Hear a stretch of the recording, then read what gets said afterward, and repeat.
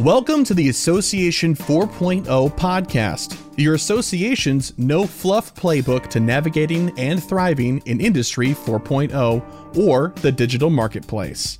Each week, we bring expert insights to help you and your association stay ahead of the curve. Hello, my name is Sherry Budziak, and I'm the host of the Association 4.0 podcast. I am also co-founder of .org Community and founder and CEO of .org Source, a consultancy to associations. Today, my guest is Joey Knecht. Joey is the CEO and managing director of Proteus.co.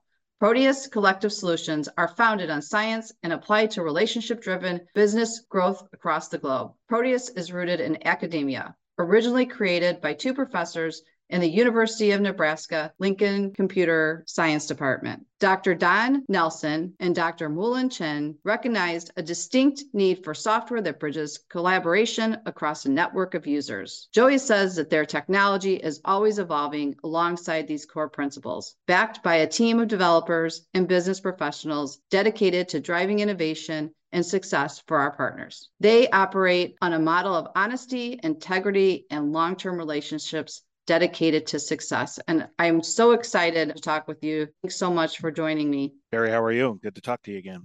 Good. So, hey, Joey, why don't you kind of tell the audience a little bit about your background and about the company?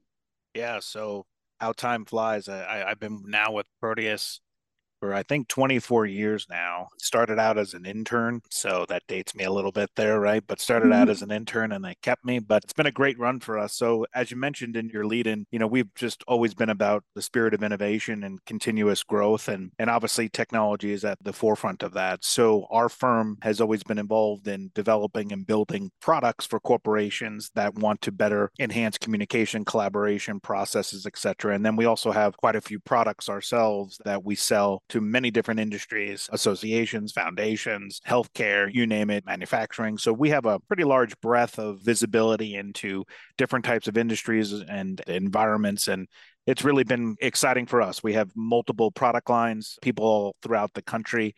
But at the core, and Sherry, when you and I first met probably 10 years ago at an innovation event, our methodology and process is always about finding problems and then identifying, are there ways to innovate around that to provide ROI and opportunities. And I know for many of your listeners here, this spirit of innovation and or pressure to provide value is beginning to hit more and more so these purpose-driven organizations, right? They're not immune to basically what we would say in the commercial world is ROI, return on investment. For that pressure and why is really coming to these purpose-driven groups. They're challenged with innovation, providing value, which not that they weren't before, but it's forcing them to think differently. I would assume many of your audience knows also COVID just probably expedited this even more so. It went from maybe a 10-year to 15-year transformation. Pressure probably was now collapsed down to a 5-year, 6-year period, which I think is a shock to the system. Absolutely, yeah. And we are seeing that those challenges a lot on the consulting side of the work that we do. So Joey, when we interviewed you for our book, you had so many interesting insights on entrepreneurship and problem solving. Have your ideas kind of changed post-pandemic and with the expansion of AI? And I don't know, I'm interested in what you're thinking about today. You've always got some great thoughts.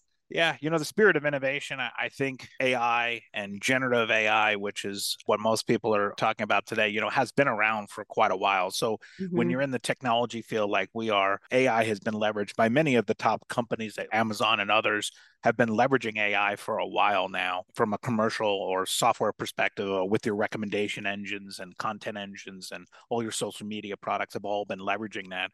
But where generative AI kind of jumped the shark, if we want to go Happy Days, right, where Fonzie jumping the shark, where AI really kind of got to mainstream, where everyday individuals now say the word AI and investing in AI companies, is because generative AI really created a layer where everyday individuals can now see the benefits of AI. Does that make sense? They understand, they're interacting with it.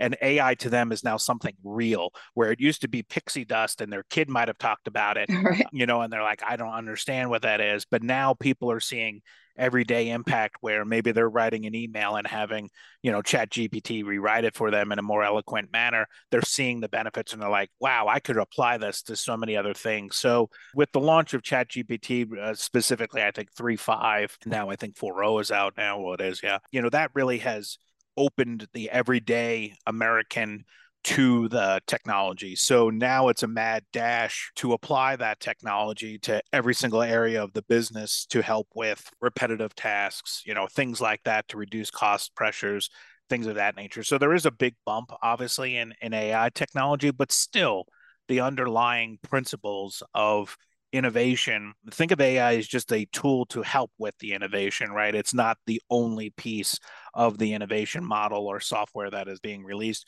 What you're seeing is tons of technologies that are already out there, then leveraging AI more effectively to do that. So in like a donor management system or a contact management system or whatever it is, or a process system, you can now feed in way more data inputs and help make more effective decisions. But the act of asking for donations or communicating with members, that still all has to happen.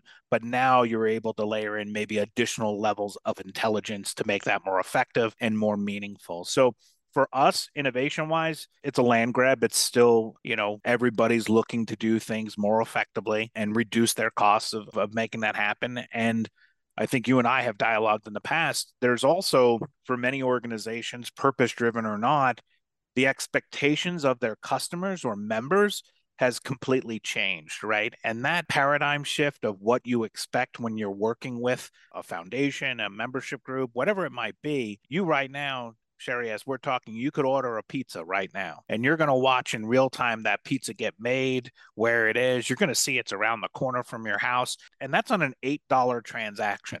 $8, Yeah. right? You're going to go on to Amazon and you're going to spend $2.50 buying a coffee cup, and you're going to watch that and you can return it and do all this stuff. So the use of technology by the everyday person, their expectations have leveled up substantially because they're like, can't you just do that like Amazon or Pizza Hut or, name your brand, name your experience. And the problem is so many of these industries are not even close to that. So there's a massive disconnect in expectations and value transfer in the experiences that they're providing. Because if you're a member-based group, purpose, B2B, whatever it is, or B2C, doesn't matter. Any one of those experiences, the expectations of the customers of what value and that should be in real time. And I should be able to consume what I want that is personalized to me.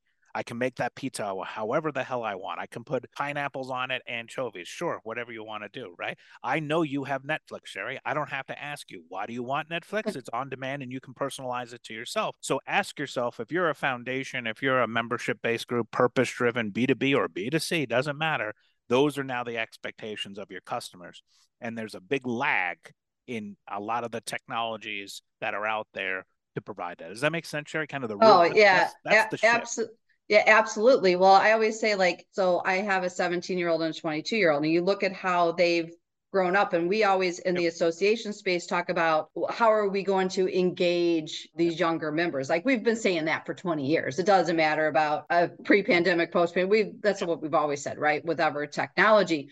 But to your point, like the experience and the expectations of just how we live, and then how they've lived, like they've never not had a cell phone. They know exactly when they purchase something, when it is going to be there. And their expectation is it better be there when, whatever app tells them it's going to be there. And we're doing it ourselves too. Like, it's been freezing here in Chicago. And I was like, okay, here's my options. I have a client meeting downtown. I can drive, right? And then I can pay $85 for parking. I don't know. I could take the train, I could freeze, or I can just find an Uber and then be in a nice warm car and get dropped off. And actually it's cheaper than parking downtown. Like, I weighed all those things. And to your point, like, now I know exactly when my Uber is going to be there. I can track everything. Somebody else can track me where I am, all of those things and that convenience. Right. And so then we're looking at, for associations and the value. And I think we have to also look at, so what are those experiences for, those on-site meetings and all of those things that, they're still experiences, but the ease of being able to get the things that you want. I don't know. Well, and you got the environmental pressures there, right? Like you were just saying, like events, right? We have products in healthcare, we have products in financial services, right? Like we have products in a lot of different verticals. And when we talk to individuals, like I'll use the use case of maybe financial services, right? There's many associations and member groups for financial services, right? Well, for years and years, a lot of the meetup events and those types of things were for continuing education and getting people together for great speakers, right? And you go every year to Vegas, Chicago, Nashville, pick your enterprise, city. But the paradigm shift, and this is where it's kind of funny, not funny, but the reality of technology and its role is when COVID hit and everybody's kids had to switch to pretty much online learning, then it started to be like, well, I can do all this online and I can learn a lot of my continuing education credits online. I have pressure in my personal life that I'm very busy. And so maybe going to Vegas for 4 days isn't the best use of my additional time because I already have a lot of pressures for my time. And so can I do a lot of things online and get that completed instead of doing that? So there's this time management element and also the digital experience, right? You and I remember the original online trainings or the original, they were horrible, right? And you could easily say like that wasn't a good experience. But as the focus and energy of technology, AI, video, augmented reality, right? All of these emerging technologies that are really transforming the individual's experience, and that individual's experience can be much more tailored to their problems or needs. When you listen to a speaker for an hour, maybe in an hour only 18 minutes of his or her presentation was actually relevant to you. The rest you felt like you knew about or was okay. But that 18 minutes, and you want to dive deeper into those 18 minutes, that's very hard in traditional delivery systems, AKA speakers, things of that nature. So there's a big shift that is happening, and it's affecting all of these areas because the consumption model of information, the consumption model of certification, the consumption model of just all data for individuals is really being pressured with new technology and consumption models, which is affecting, and I think me and you have seen it with different groups, that's greatly affecting their ability to recruit and keep members. Joey, I've always talked about whether it's been the web or whatever the new technology was at the time, really thinking about what is that user experience, or as you said, like the consumption of it, like what is that experience? We recently had an event. It was interesting because you spoke for us kind of when we started .org community, and we were doing Zoom back then. Like, okay, you want to come online, just be on Zoom. And there was a few people that did that. After 2020, we said, okay, now people are consuming these online events differently. So let's take a pause. Let's not do that and have a bad experience. And then we had what we considered a hybrid meeting, this last event that we did. That took a lot of thinking and a lot of work. It's like, what's the person that's sitting? And then also the coordination of people got sick right before the meeting. So they wanted to switch to the virtual, and that was fine. And all of these things, but we had a whole team of people that were in the online platform. And at one point, the internet, like for, I don't know, 3-4 minutes, we lost connection. But the people on the online were able to carry on the meeting, and they like pivoted, and it was great.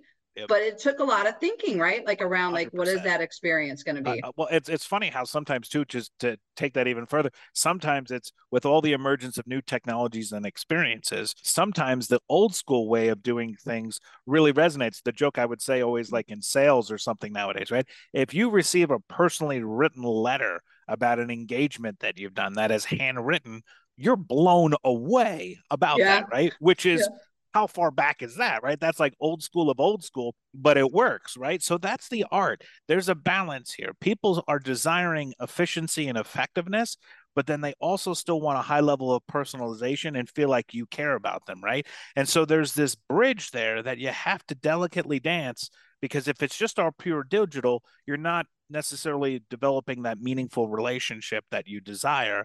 But then there are still ways to do that. We always joke that there's like the old school way of doing it sometimes is a great way to penetrate a relationship or an opportunity, because it shocks people because what? Like literally you wrote me a letter? Is this the 1800s, right? But it works. That's what we always are talking about too, is everybody has 1,000 text messages, 1,000 emails, 1,000 DM. Yeah. You're just lost in the mix there. So sometimes penetrating to build relationship and to drive new opportunities is something maybe go to the basket of old school frequently can help you in that line also. Yeah. As you're talking about that, I have the CEO who, when she pays our invoices, she puts a piece of paper and she writes either a note or she says thanks or whatever. And I'm so excited. I know she's going to do it. And I'm so excited.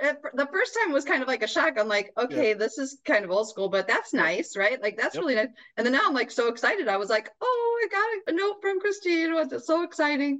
Yep. Yeah. And that's the balance, right? Like that's the balance. I'm not a big social media person myself. You can say all you want in social media. It's, the click, click, boom. That's not real impressive, but bringing flowers home or whatever it might be, right? Yeah. Like it's going that old school, that extra step sometimes it can really, with key relationships or key partners or whatever it might be, can really separate the relationship process in general. So Joey, what do you think are like kind of the most exciting things on, over the next few years, and will those things impact the industry? The overarching macros that I'm looking at and many other, because we're investors in a lot of software companies too and products. And so as we're looking at emerging technology investments, trend lines, things of that nature, you need to step back and realize that finally, at least we'll talk about North America here, emerging markets, there's different types of opportunities. But in North America right now, finally, the infrastructure of wireless technologies and connectivity is getting very close to the level that it needs to be to deliver a lot of these complex services, right?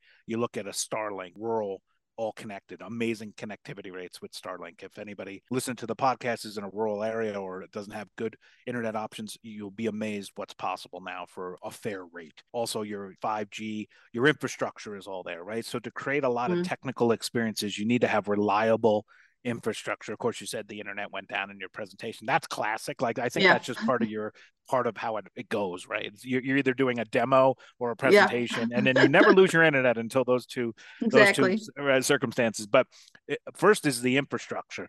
So everybody then now at the tip of their finger now has access to, so like ChatGPT and a lot of these generative AIs, right? They all work on taking an input on your phone, but it has to go through the internet and then come back, right? There's new innovation that is being worked on with AMD and many of the other chip ones where you're going to be able to do AI on a local level, on the chip level. So you're going to be able to do quite a bit of processing and language model and a lot of things right on your phone. So there's a lot of infrastructure that is now getting to the point where you can deliver these richer experiences, right? Through your phone, through headsets, whatever it might be, right? And it's just one medium of being able to deliver a service. So for what we're seeing, how much in B2B or member engagement or anything is how much is done through mobile technologies, through the phone, and really being able to do that reliably is a big breakthrough. I know it sounds very old school, like, well, we've had phones forever, Joey, but really think about in your daily consumption model, business wise, not personal, social media, how much of the business's activities, engagements are going to be happening via your phone, and obviously layering in those experiences with proximity where you're at, obviously with a lot of AI to understand for these personalized experiences. As you walk around, we know where you are.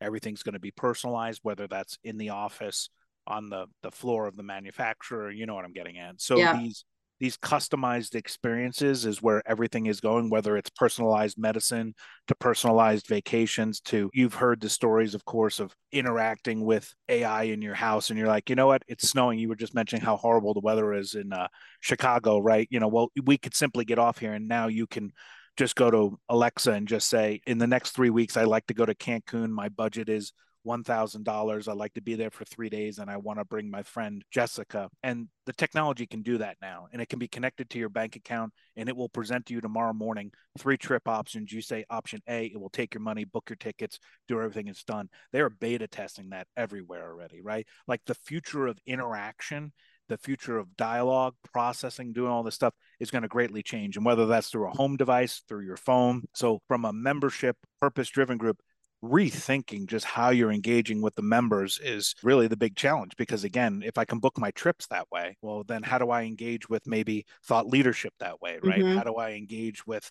other things related to my industry that way? And so there's a big push, and all of these technologies, think of them as tools. How they're used by each industry or business goal is going to be different, right? Vastly different. And so that's where we see a lot of the opportunity is still process refinement, still experience based, but there are a lot of new technologies because of access to internet and your phones. And then, of course, AI language models, generative AI, other AIs, not just generative from the tech side, but just other experience based, the ability to process zillions and zillions pieces of data points and then being able to present you that in a way that you can consume is really where the breakthroughs are. So we're certainly faced with a lot of ongoing change and transformation. So what are your strategies that can help leaders become better change managers? I think that's a real challenge for us in the association space. Probably know where I'm going to go with this, but a lot of the times companies, associations, a lot of times they don't know what they don't know. And so one of the philosophies that has worked very, very well for us and our partners and everybody that we try to share is, what do your customers want? What do your members want? And how do members want to be engaged? We would call that in the B2B space, that's called a customer advisory board.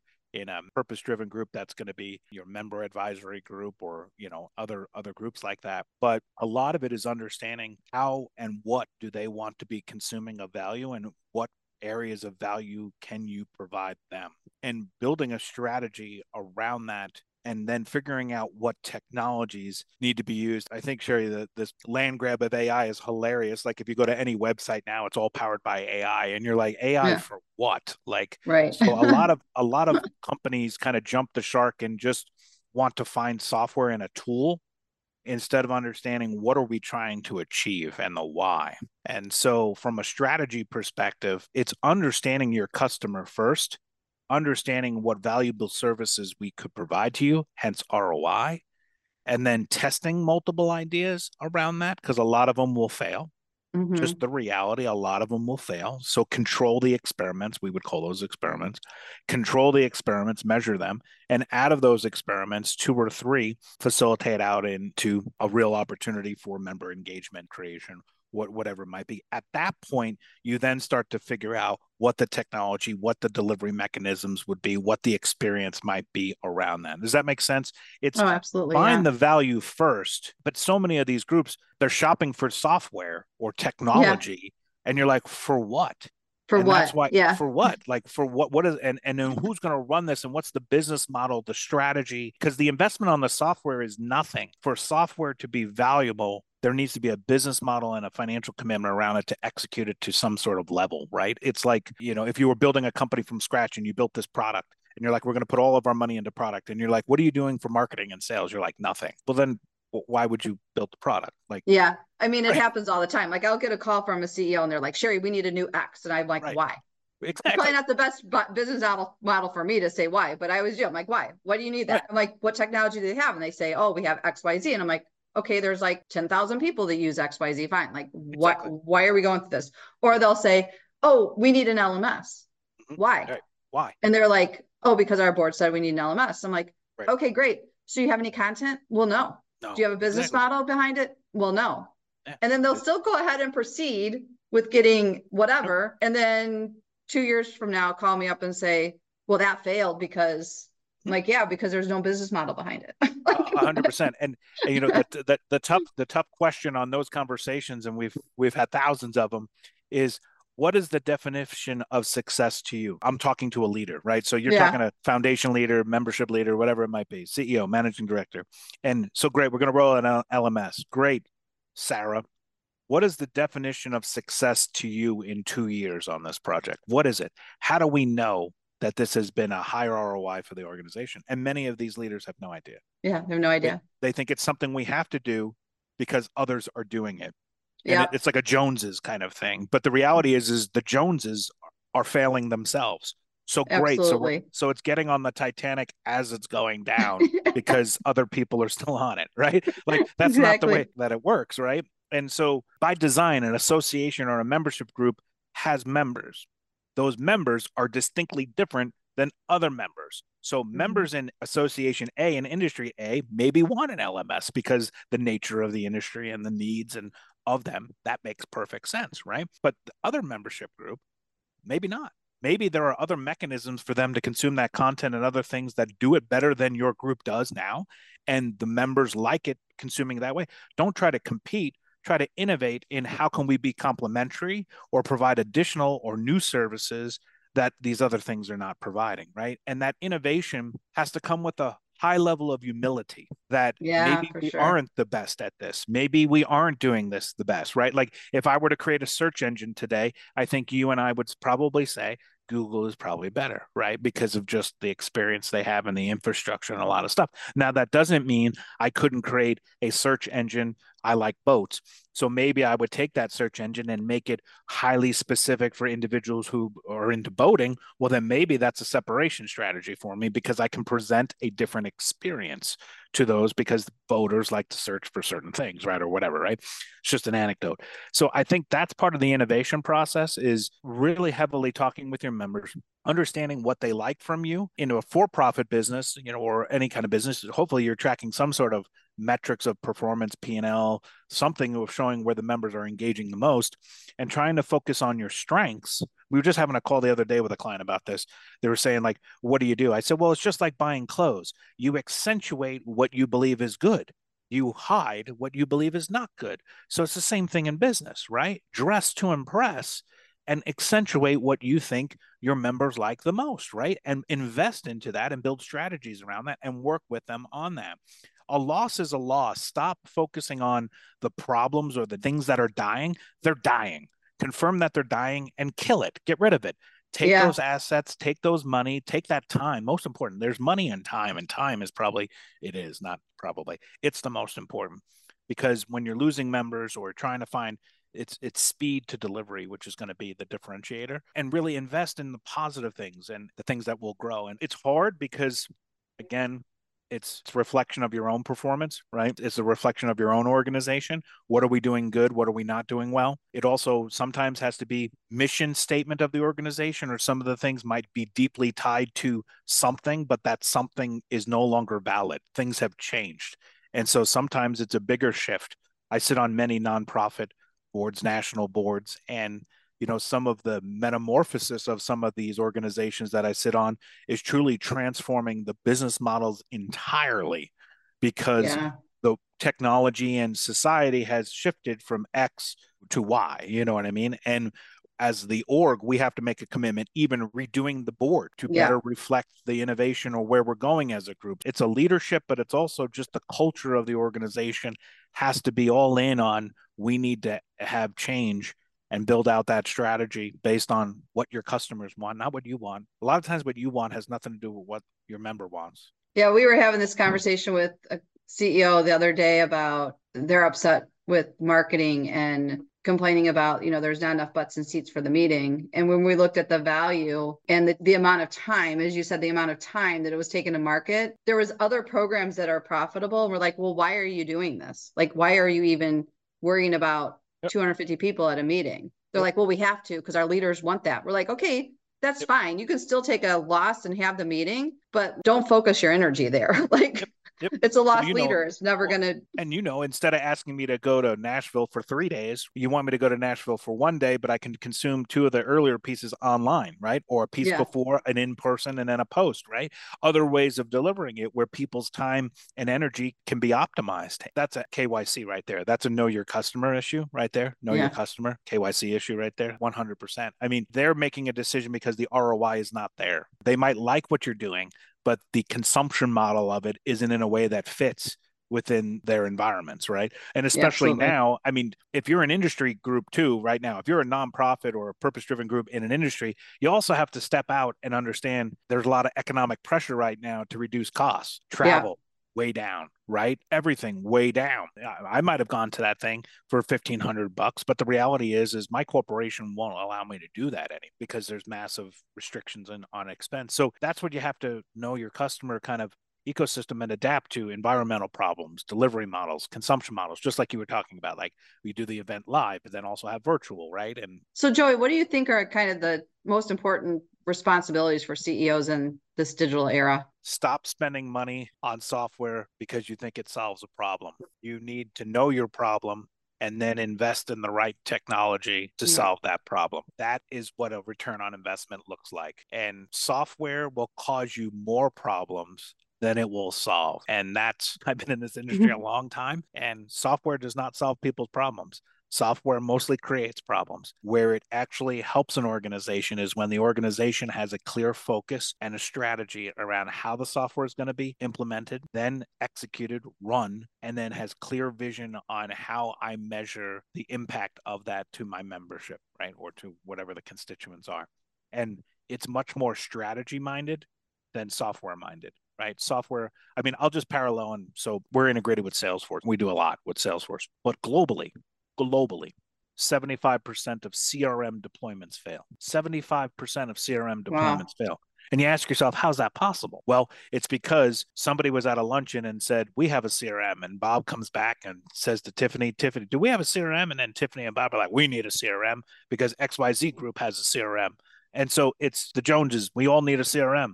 Well, what are you using the CRM for? What is the purpose of it? Do you really need a CRM, or do you need a X or a Y or a, whatever it might Yeah. be? Just paralleling it. So a lot of it is just understanding your association first. And what are the three things, I would dare say, what are the one or two things you can do in 24 and 25, because it takes a little runway. Know your customer, know what services and deliverables they're looking to receive from you, and equip yourself with the right infrastructure to do that in that order, not software first, then figure out how we're going to do this. And that's what you're seeing kind of globally Yeah. with this AI is everybody's throwing AI into everything. And it's Mm-hmm. just like, I don't know if that was really needed. You know what I mean? Or, Yeah, exactly. it's just throwing technology at a problem. And if your culture of your company sucks and you throw a lot of AI into it, that's not going to change anything anyway. No, it's not. You know what I That's mean? for Like, sure. Yeah. AI doesn't solve all your problems. It's very good from a marketing perspective. Every single company in the world is going to try to tell you need AI now. But for you as a leader, from a CEO to CEO perspective, it's not about AI. AI can help you solve a specific problem that you've deemed you need to solve as an organization. Then that makes sense. But don't lead with, I'd like to deploy AI within our organization. Where can we do it? Because that's what a lot of groups are doing. It's Oh, more, what is absolutely. the most valuable to my members? What can I do? And then figure out the best technology to do that. So, Joy, tell me a little bit about your leadership style and who and what has had the greatest influence on that. I started out as an intern, with our firm. Dr. Don Nelson has passed away, and Dr. Chen is still active in the partnership. The core of our founding of our organization, we always would say, we see things differently, and we have an unwavering passion for testing and validating with our customers to build solutions that they want to use and consume. And so my leadership style, I'm very innovative, very energetic, but ultimately it's the culture of understanding that forever we are testing ideas, we're measuring ideas, we're killing ideas. Failure is great. You don't want to fail on everything because then you have no business, right? But you know what I'm getting at. Like, Yeah. failure is very much accepted, and candidness. I mean, one of our values in our company is candid. And that candid value really drives home a lot of what we try to get, not only out of our people, but then also our customers, being able to have transparent conversations of when things are working, we celebrate and kudo every day. We have kudoing events every single day with our team members all over the country. But then also when we have problems, we talk about it, and we call it red dot items, Sherry. And it's okay to talk about red dot items I love because that. Yeah. it allows you to bring it up and say to your team members, hey, I'm struggling with this, or we're behind on this, or I need some help with this. And being able to openly talk about things that are going well and also things that maybe aren't going as planned allows the company to collectively learn and grow and solve those problems. And we like failure. Like, it's good if we're testing an idea, whether it's a marketing idea or a new feature idea in something or whatever it might be. It's okay. We have the measurement in. It sets an expectation that we need to measure everything. And when things go well, we're excited. Let's double down on that. Let's put more into that. When it's going sideways or doesn't feel good, then we kill it. And everybody feels good about that, right? Because there was some meaning and measurement behind it too, not just gut feeling, which there's always a Yeah. level of gut, but Right. ultimately, so our style is really that. I mean, that has been not only in Proteus, the company that I run, but many of the companies that we built software for and are investors in and scale around the country. That methodology is at the core of those firms, where it's continuous innovation, transparency, candidness, and ultimately you don't have a company or an organization or a membership unless you're listening to them. and always being customer first or member first, because that's going to be your guidepost for innovation. You can have ideas, but then you can validate it against them. They can add their additional layers to that. And then that's where true innovation or experiments can happen to move you forward. So Joey, you talked a few minutes ago about your role on boards and nonprofit boards. What do you think are the qualities that boards need today to be successful? Oh, it's a great question. I won't name names for the sake of it, but I'll tell you what, there's a board I'm on that, as a software innovator and investor in software and things, you would not think they would have sought me out to be on their board. And because many boards are designed for comfort. That's a good point. I like that. And so it's friends, it's people they know, it's peers, it's a cocoon where this organization, which is a substantial organization, they had a board and an executive meeting and said, we need to change or we're going to die. And we need to rethink how we're doing a lot of things. And there are now multiple board members in this group that are completely from different industries, completely different backgrounds, that are all contributing different things as we reinvent and scale the company into the next generation of its life. And that, I think, is one of the why I took it, because I thought at the beginning, I'm like, oh, this is a bunch of BS, we need a tech guy or something, check the box. Oh, we got a tech guy now. But then when we got into our first couple of meetings, it was like, let's decouple. Let's look at innovative ways we're doing things. How are we structuring our charity relationship? How are we handling our different financial relationships? I mean, just everything. How are we handling our investments? All of that. And they really wanted to bring in different perspectives and different journey maps to really not shake up like come in and fire everybody. It's not like a private equity deal where we're coming in and like fire everybody, reload the deck. What it was is, I'm sure, Sherry, your listeners, like, it's the whole Johari window, right? When you've been in an industry for so long, you think this way, you're educated this way, you're coached this way, your peers are all thinking the same way. Everybody's going this way. And then you say that in a board meeting and somebody simply says, why are we doing it like that? Well, that's kind of how we've been doing it. Well, I'm in this industry and this is how we do it. And it's very cost effective doing it that way. Could that be something we could do?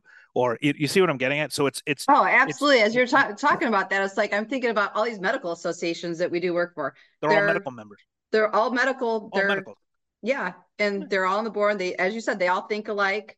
They've all known each other forever. And there's a lot of politics, right? Because tons of politics. Joey's telling Sherry to vote this way or whatever. Yep. Right. And Jim's been a member for 30 years. So now he should be on the board, right? Or should be the president, right? Yeah. And that's why I was impressed with the group, because the group have a member advisory board that input those individuals there. And they obviously have to be represented on the real board. But ultimately, if you're thinking that your organization, the definition of insanity, Sherry, is doing the same thing and expecting different outcome, right? Like, that's the same thing with these boards, right? You keep bringing in the same cats. Well, then you're going to get the same meow. It's going to be the same, right? Like, it's just going to be the same, right? Like, at the end of the day. And so I look at it, my company is obviously not a nonprofit enterprise, we're for profit, but the equivalent to that in my world is mentors, where I get on the telly with somebody and I tell him or her what I'm doing. And they're like, Joe, that's stupid as hell. And they might be in the auto industry, right? And they're telling me because I'm looking for their feedback. And they feel candid enough to just say, Joe, that's jabroni. Or you might want to think about this. And you're like, holy cow, how did I not think that? Right? Like, how did I not think that? That is like so elementary. You just get caught in kind of, this is how it goes. And so I think if some of your members are looking to really candidly address and don't bring these board, and when you recruit the board member, you need to be transparent with them of what they're getting into. I didn't immediately accept it. And I said, what is my role in this? What truly are you asking of me? Like, what is it? That's when we looked at it. We might have to do acquisitions of tech companies. And so they wanted somebody who had a lot of tech experience, right? But they had already figured out a strategy, a high level strategy, which you and I were talking about earlier. Know your customer. What are the needs of their customers, etc. Okay, now let's then get a whole bunch of board members. And we don't need to be there for 30 years. I don't want to be a board member for 20 years for this group, right? My time to value can expire. This is what should happen in Congress in America, but separate podcast, separate podcast. Amen. But I don't want to be on this board for 18 years, right? I want to come into this board, share my natural talents, share my areas of opportunity and relationships, and get the group to the next level and gracefully get out of the way.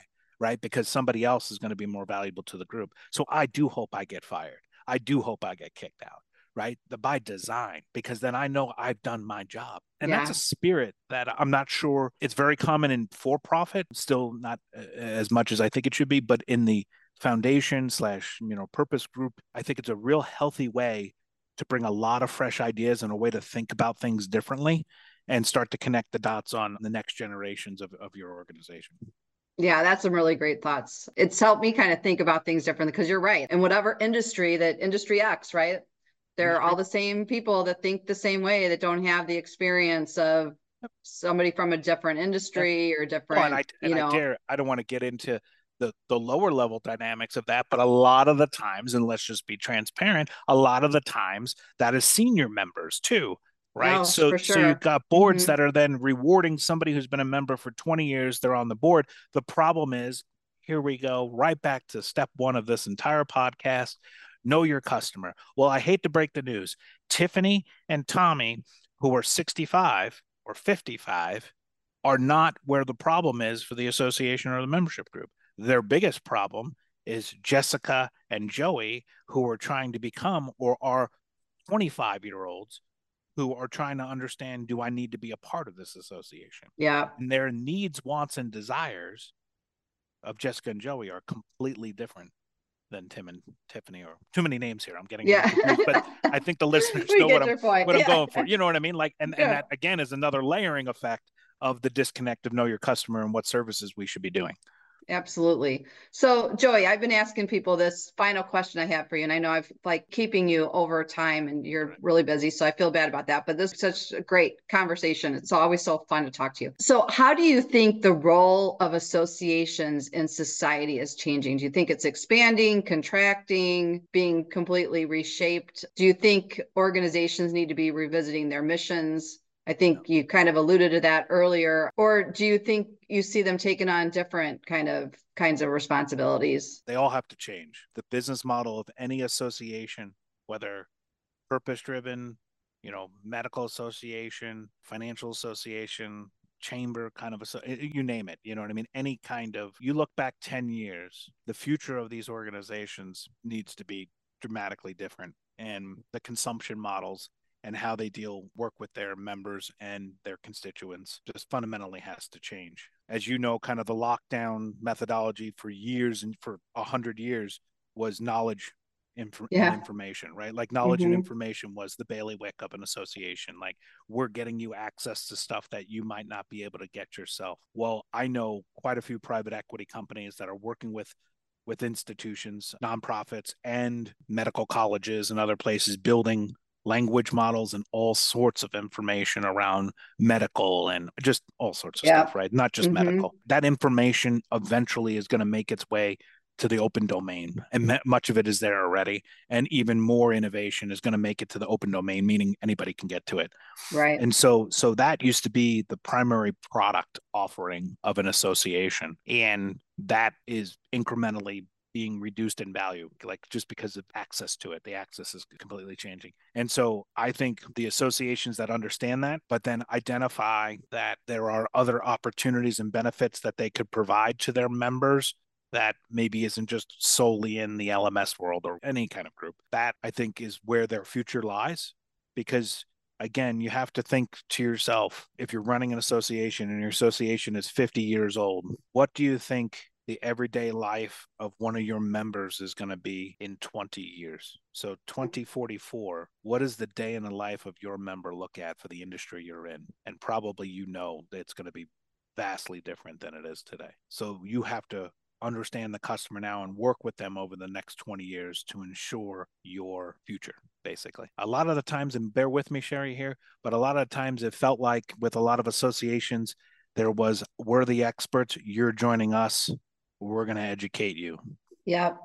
And there's a power dynamic there. And that was based on information. The challenge now is the individual has access to all of that, and in many cases can innovate faster than the association can, and learn more and apply more faster.